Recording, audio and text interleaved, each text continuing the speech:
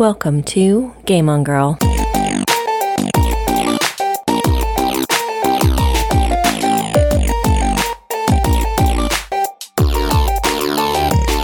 I'm your host, Dr. Regina McMenemy, and this is Season 3, Episode 8 of Game On Girl, the podcast where I talk about gender, games, and pop culture.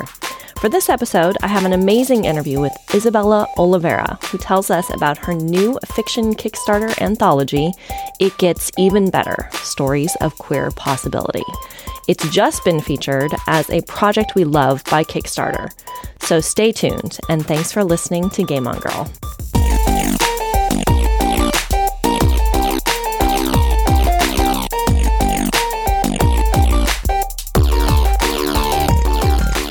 Anyone who's been following this show and the Geek Embassy is more than familiar with my guest today.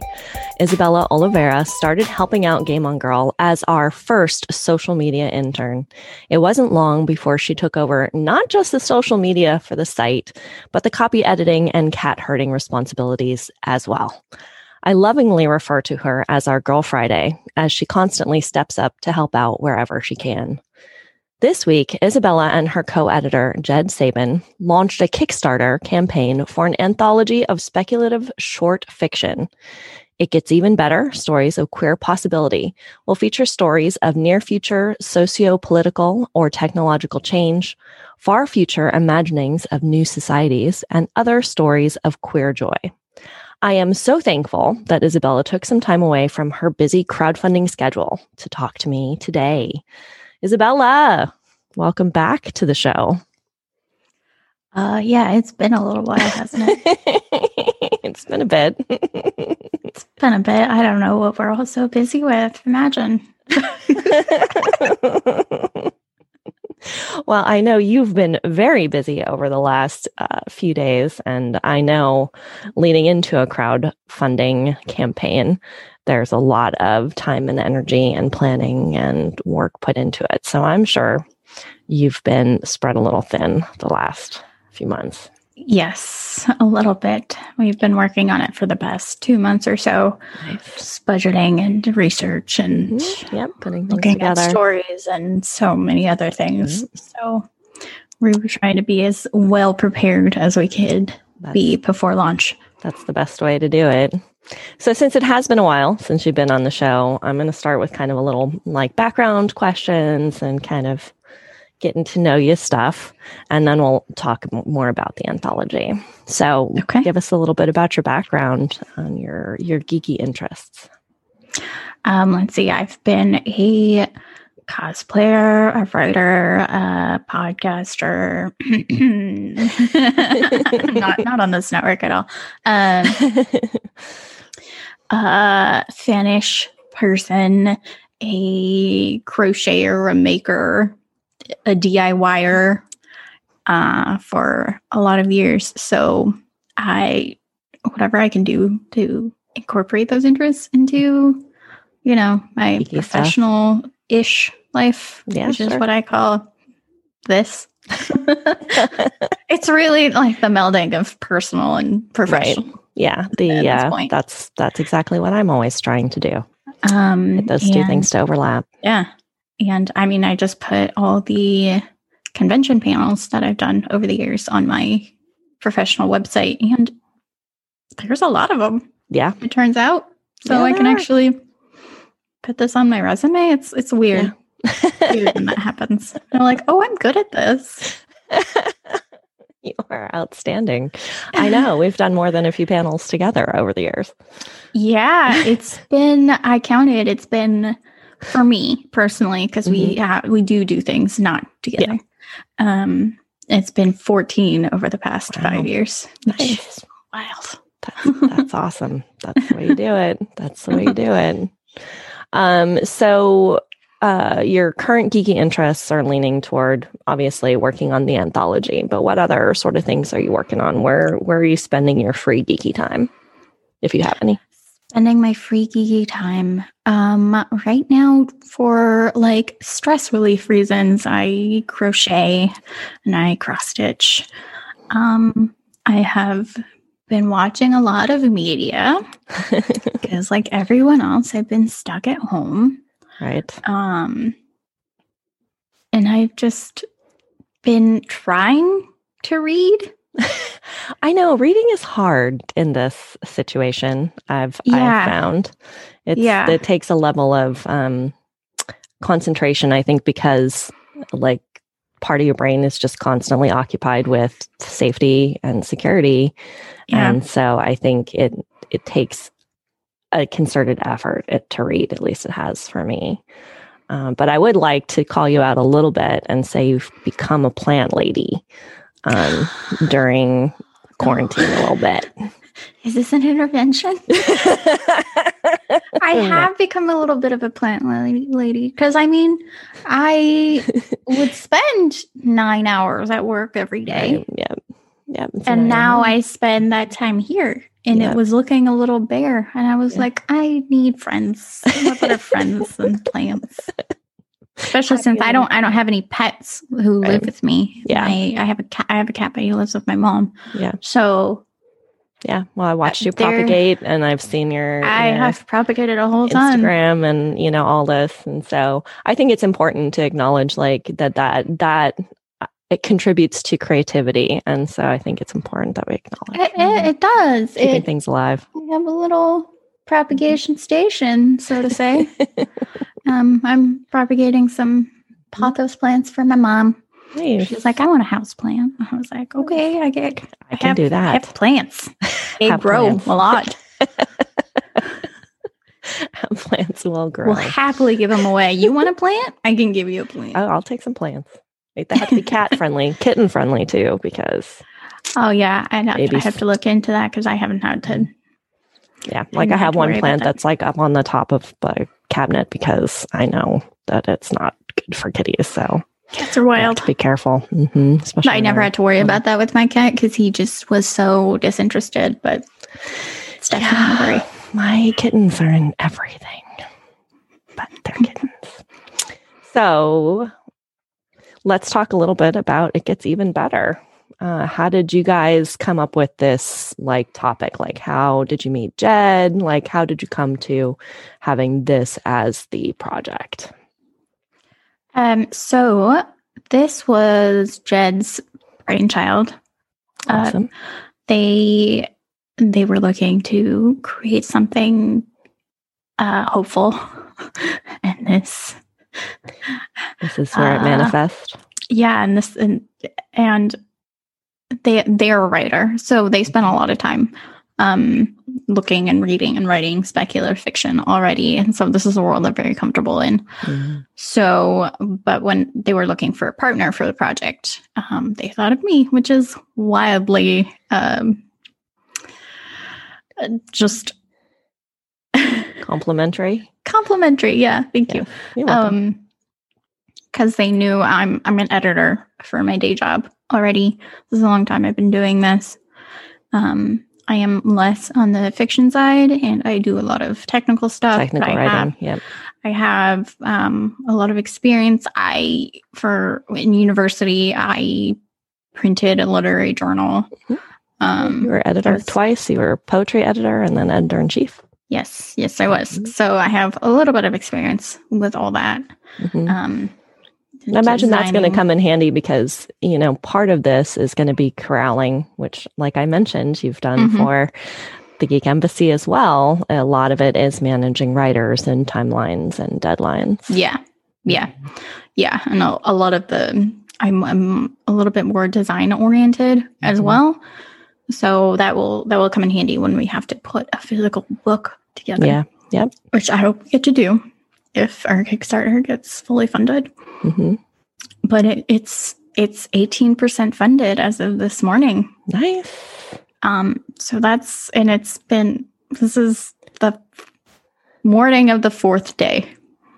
So that's a good show. It's doing really well. People are really excited about it. I expected my friends to be excited about it, but having total strangers tell you that they're excited about your project is really uplifting. Yeah. And happy making. And well, and I think right now in particular, stories that are positive and uplifting are really important and necessary. I think there's a lot that we're struggling with across the world. Yeah. You look at the news and everything is terrible, and you're just like, I just want happy stories. And I'm kind of that way. Even before all this, I don't like watching sad queer media because we just die a lot of the time, or terrible things happen. There's, I don't know. My first thought of that goes back to Joss Whedon and Buffy and Tara's death. Oh yeah, iconic, right? Yeah. Right? They're perfectly happy, and then out of the blue, one of them just dies for total fluke. Yeah. And I was so upset. I almost stopped watching the show at that point. I was like, I knew this was coming, and I'm still so upset about it. And I think this total aside, but it always hurt me that like she was put in the credits for that one episode when she died. Like the opening credits, yes. And that was the only time she was ever in the opening credits, was the episode she died in. I was like, finally, they're acknowledging her as a main character. And then she died. And that was always a gut punch for me for that episode, was like, you finally acknowledge this character's significance. And then she goes. And we see so much of that. We see a lot of fridging of queer characters. And it's not great. Yeah, especially now. Like I don't want it. I don't want to consume that. There's enough bad. I want to bring a little bit more good to the world. Sure, absolutely. That's good. That makes me happy, as it should. So it's the anthology is going to be a collection of speculative short fiction. Can you define that as a genre for us? So I've heard it explained as like a super genre, as in it encompasses fantasy, science fiction, horror, all kinds of things. Pretty much all the genres that aren't like modern everyday life. So just anything futuristic, anything in the past that has something magical. Just that genre of something with a little bit extra. Okay. I wasn't sure. I've heard speculative fiction before, but I was never sure exactly how that worked or how the definition worked. Is that like kind of a broadly accepted, or is that kind of how you guys are looking at it for the anthology itself? In the short story community, as far as I know from talking about this with Jed, it's a pretty well known like definer of fiction. So awesome. Yeah. Cool. So you have a few authors already lined up for the anthology. Can you tell me a little bit about them and their work? We do. We have, let's see. We have 2 Hugo Award winners, Charlie Jane Anders and Zen Cho. We have other award-winning authors lined up. Amy Griswold, Nabita Sen, Mark-Fen Wolfmore, and they all have won a slew of awards for their fiction writing.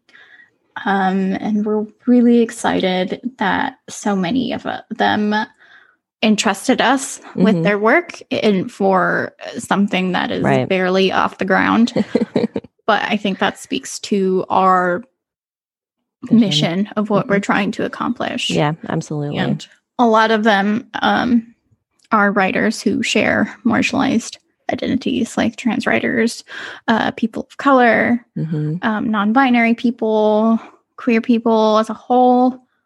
And that's what we're really trying to uplift and highlight.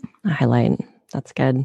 Can you tell our listeners what the Hugo Awards are, just in case people don't know? Well, let me look that up real quick. Sorry. I may do research. It's an annual literary award for best science fiction or fantasy work. Okay. Yeah. I couldn't remember exactly what the definition of it was, and I want to make sure we highlight the significance of it. Yeah, no, it's a pretty big deal. Pretty significant award. Yeah, it's presented by the World Science Fiction Society, so they're kind of a big deal. They've been around for decades. So awesome. That's great. But you're also going to be accepting submissions from readers, listeners, people who are interested in the topic, backers, I suspect. We are. So we plan to open up submissions as soon as the initial goal of 23,000 is reached, so that we are not asking people to put in work without an expectation before you know that you'll be able to. Yeah. Yes. So we really don't want to get people's hopes up and end up not getting funded. Yeah. I'm pretty sure we're going to get funded at this rate, but we don't want to do that to people. So, but as soon as we're funded, we plan to open up submissions, and we'll be putting a call out to everyone. Mm-hmm. So how are you going to then go through the selection process for who gets put in the anthology? Is that going to be between you and Jed? Are you going to have a panel? Are the other authors going to help? It's just going to be me and Jed doing the selection. The other authors don't really have any other responsibilities. They are just reprint authors, where we wanted to get a good start to everything and have an example of the kind of stuff we were looking for. Right. Because they really exemplified the kind of story we were looking for. Yeah. Well, that's good. That helps give you kind of a structure to work with as well as readers, because when you have open calls for submissions, as you already know, it can be overwhelming. Yes. I remember back in my university days, even on our tiny campus, I think we got over 200 submissions, which filled up an entire binder full of paper. And it was very overwhelming, and it took us a solid 3 days of just working on that to get through everything. Yeah. I remember I was editor on my literary journal as well when I was in my community college, and the community college was bigger than your campus was. We had a lot of submissions. It took about a month for us to go through everything. Yeah. Mm-hmm. Yeah. WSU is WSU Vancouver, which is the campus I went to, is not that large, but this is something people like doing, and it's still got a lot of interest. Absolutely. Seeing your work published is quite exciting. So are you and Jed going to have submissions in this? We're not planning on it. Okay. No. But yeah, this isn't an opportunity for us to get our stuff out there. I mean, I don't think that that's a bad thing necessarily. I think no. Submitting your own stories too. No, but as it is, there's enough work for both of us to do without throwing that into the mix. That in there too. yeah, that would be so much, and I don't know if either of us could really be impartial with it just being the two of us. Right. Yeah. I can see that for sure. Yeah. Tell me a little bit about the cover art. I didn't put this in our list of questions, but I did see an update. I think it was on Twitter, talking about the cover art that you had selected and the kind of meaning behind some of it. Yeah, it's this lovely work that we're commissioning from Jed's and I's mutual friend, Christy. They're a non-binary artist in Seattle, and they do some great stuff. And it's, so to describe it to the listeners, it's kind of a spaceship going through this planet system that is colored with a lot of the different queer flags. And there's like an exploding planet. There's planets with like moons around it, and it's and a ring, and it's just kind of that feeling of exploration and the unknown, and I think it turned out great. I love it. I think it's absolutely compelling. And one of the things I love about it is it's a great combination of representation in terms of the flags and a good dose of whimsy. And I think that's super important because the trail coming off the spaceship rocket is a rainbow, and there's just a lot of nice little attention to details and color that I think are super important. So very cool. Very cool. I think it's going to look gorgeous on the cover. And one of our stretch goals is to make a pretty gold leaf embossed cover. So I'm really hoping we get there because I think it would be gorgeous. Yes. So that would be fantastic. All right. So tell us a little bit. Where do we find you? How do we back? All the good details. So on Twitter, we are Spec Queer because Twitter did not like speculatively queer. It was too long. Oh. Fun fact. It didn't tell me that, but I eventually figured it out. It just said, we don't like this name. And I was like, what's wrong with it? I didn't know that was a thing on Twitter, but I guess it is. Yeah. I mean, it's a pretty long word. Yeah. And on Instagram and Facebook, we are at speculatively queer. Sometimes I stumble over it a little bit. Yeah. Is just our umbrella that we plan to publish. The press here. Yeah, the press. Because hopefully we get to do this more than once. Right. That's just the beginning. Yeah. Yeah. So, and then we are on Kickstarter, of course. You can find us by searching It Gets Even Better, Stories of Queer Possibility, or by following the links on any of our social media. It's everywhere on there. And we'll have links in the show description for the podcast, and you can check out links as well on our website, thegeekembassy.com, because, we're going to promote you there too. Yay. Thank you so much for coming on and talking about this fabulously empowering and positive work you're doing, Isabella. My teacher's heart is so very proud of you. Yeah, we've known each other for a long time. Long time.